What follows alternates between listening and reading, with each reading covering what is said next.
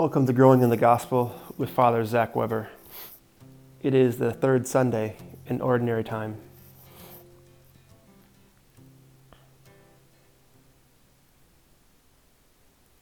Well, welcome to Growing in the Gospel. It's Father Zach here, and I just want to encourage you as you head into the third Sunday of Lent to look back at where you started, Ash Wednesday, and ask yourselves, are you going to the desert? Are you remembering who you are?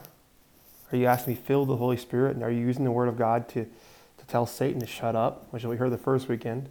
And last weekend we had the Transfiguration, where Jesus, the Father said to Jesus, "This is my Son, listen to him. This is my chosen one." And are we just strictly are you listening and taking time to really listen to God? Because as we head into this Sunday, Jesus is going to tell us in the Gospel of Luke just to repent. Get the confession, to know that you don't have to be afraid of confession. You don't have to be afraid of Jesus, because he wants to heal you. As we have this particular gospel prep for Sunday, so I encourage you just to slow things down, take some deep breaths, pull out your Bible, pull out your catechism, and ask the Word of God to transform your heart, to be like his, to give you hope. And our gospel begins with, some people told Jesus about the Galileans whose blood Pilate had mingled with the blood of their sacrifices. Jesus said to them in reply, "Do you think that because these Galileans suffered in this way, they were greater sinners than all other Galileans? By no means. But I tell you, if you do not repent, you will perish as they did. Or those 18 people who were killed when the Tower of Siloam fell on them. Do you think they were more guilty than everyone else who lived in Jerusalem? By no means. But I tell you, if you do not repent, you will all perish as they did." And he told them this parable. There once was a person who had a fig tree planted in his orchard, and when he came in search of fruit on it, but found none, he said to the gardener, "For 3 years now I have come in search of fruit on this fig tree, but have found none. So cut it down. Why should it exhaust the soil?" He said to him in reply, "Sir, leave it for this year also, and I shall cultivate the ground around it and fertilize it. It may bear fruit in the future. If not, you can cut it down." So powerful gospel, and just know that the message is repent, which means to turn from your sin and turn your gaze toward Jerusalem, turn your heart towards Jerusalem, away from your sin and towards Jesus. And just a little background with our gospel today, it's important to know what's going on. So, Jesus says some strange things. The Galileans whose blood Pilate had mingled with their sacrifices. They're asking this, he's talking about this. And what that means is, we hear about Jesus, he's using current events to teach spiritual truths. Are we, even in your own life, just ask yourself, am I trying to see things through the cross, through the lens of a cross? Or am I seeing things with a worldly eye? Because while neither Pilate's bloodshed nor the Siloam Tower incident is known outside of the New Testament, both examples are used to stress the urgency of repentance. And just ask yourself, do I have an urgent heart to repent? And do I have a sense of urgency to change my life? Because Jesus even denies what many in his day affirmed, that God permits only grievous sinners to suffer violent deaths. To reject or even neglect Christ's call for repentance is to gamble with disaster. And remember last week, God said, listen to him. He doesn't ask you to listen to nonsense. He asks you to listen to a God who is love. Why would we be willing to gamble eternal salvation? It's just not worth it. So we have to ask ourselves, first of all, am I listening to Jesus? Am I turning off the noise of the world? And am I allowing his word to transform my heart so I can use that against the devil when he tempts me to think that this is all there is, to fall into that fool's gold of the world. So he uses a parable to help us understand, because often we just strictly don't get it. You know, you maybe have heard of the Yanni Laurel YouTube video. Just go look it up. And, you know, people hear two different things. And even me as a priest, as I preach, or even sometimes when I teach in the classroom, I'll say something that people repeat it back to me, and it's not even close to what I said. So when Jesus speaks to his disciples to get the point across, he uses parables, or very wise metaphors. So he talks about this fig tree. But anybody who knew the Old Testament from Jeremiah 8:13 or Hosea 9:10, the fig tree represents the old covenant of Israel. So although God found no fruits of repentance, he was patient and gave them an ample 3 years to accept their Messiah, which you can see in Romans 2:4 or 2 Peter 3:9. The impenitence of Jerusalem would later bring divine judgment upon the city. So we have to ask ourselves, are we doing penance? Are we doing sacrifices to repair or for reparation of just the silly things we've done, to show the Lord we're always repenting? There's such a need for repentance, and that primarily happens in confession. When was the last time you went to confession? When was the last time you and your friends, or you and your family, or even your spouse went to confession?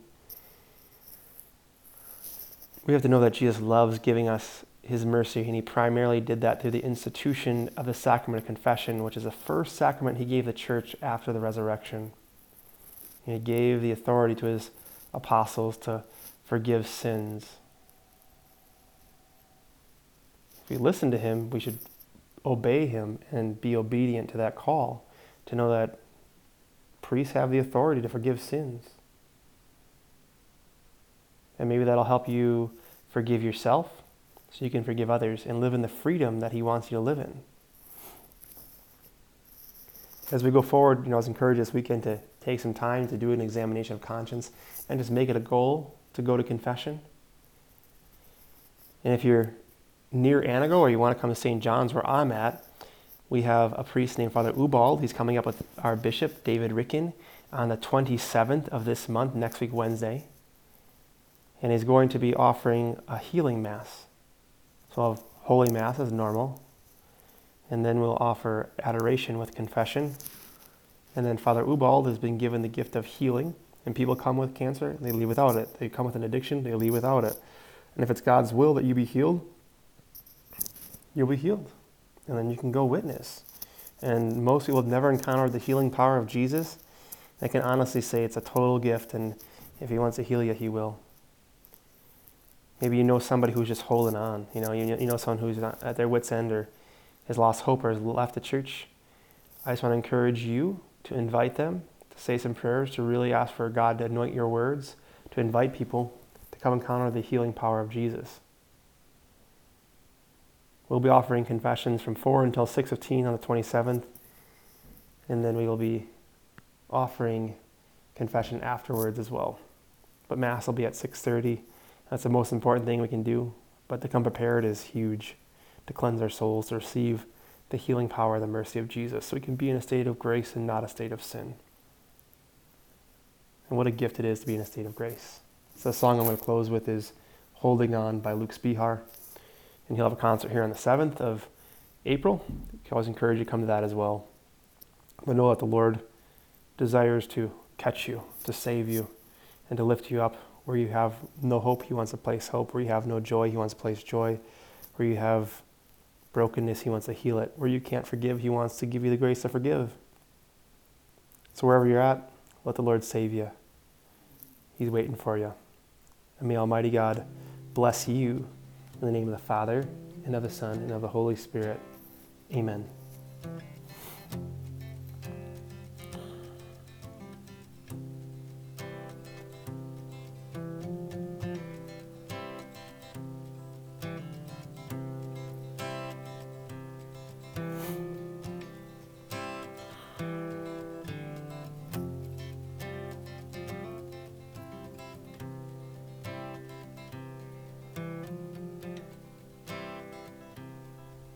I'm holding on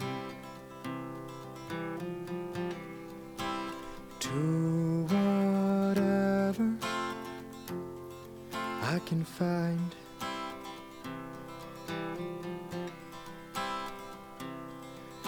I'm holding on, for I'm afraid I will lose myself if I let go.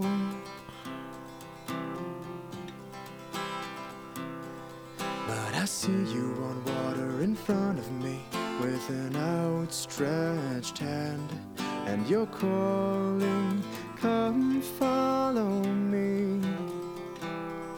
As I walk to you, I lose sight of you. I fall below the waves. I am afraid, for I no longer feel land. Oh, I am afraid, for I no longer feel land.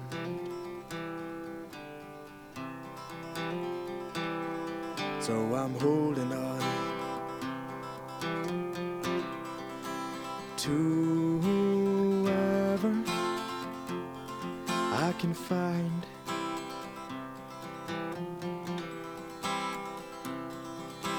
Memories of my love are constantly in my mind.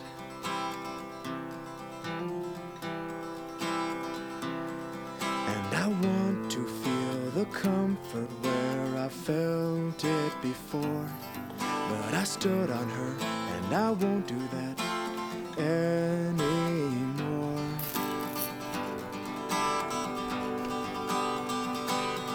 So I'm holding on to whatever I can see.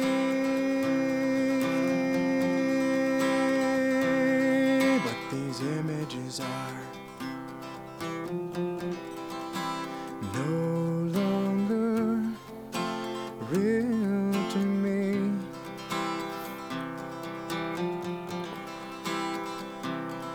Oh, this world seems like a creation in my brain, when everything I feel feels the same.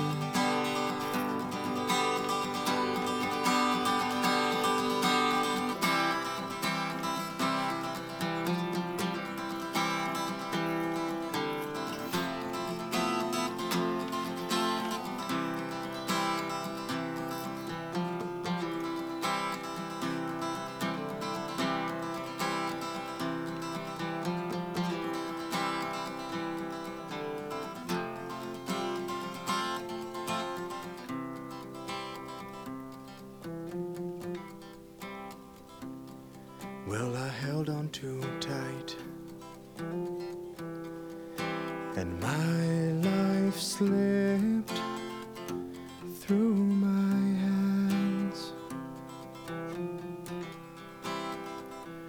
All that I thought I knew, I no longer understand.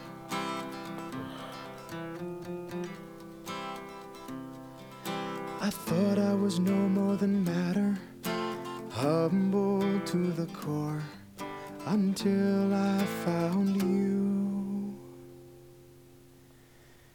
and saw I was so much more. Now I finally see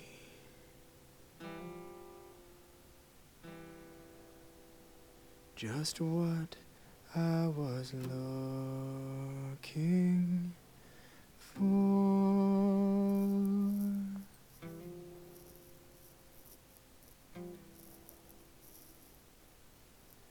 And I no longer divert my mind away.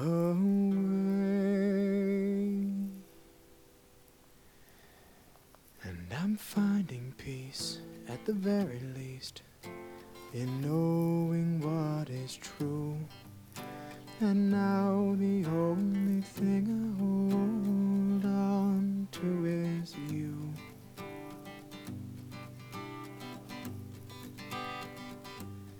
here.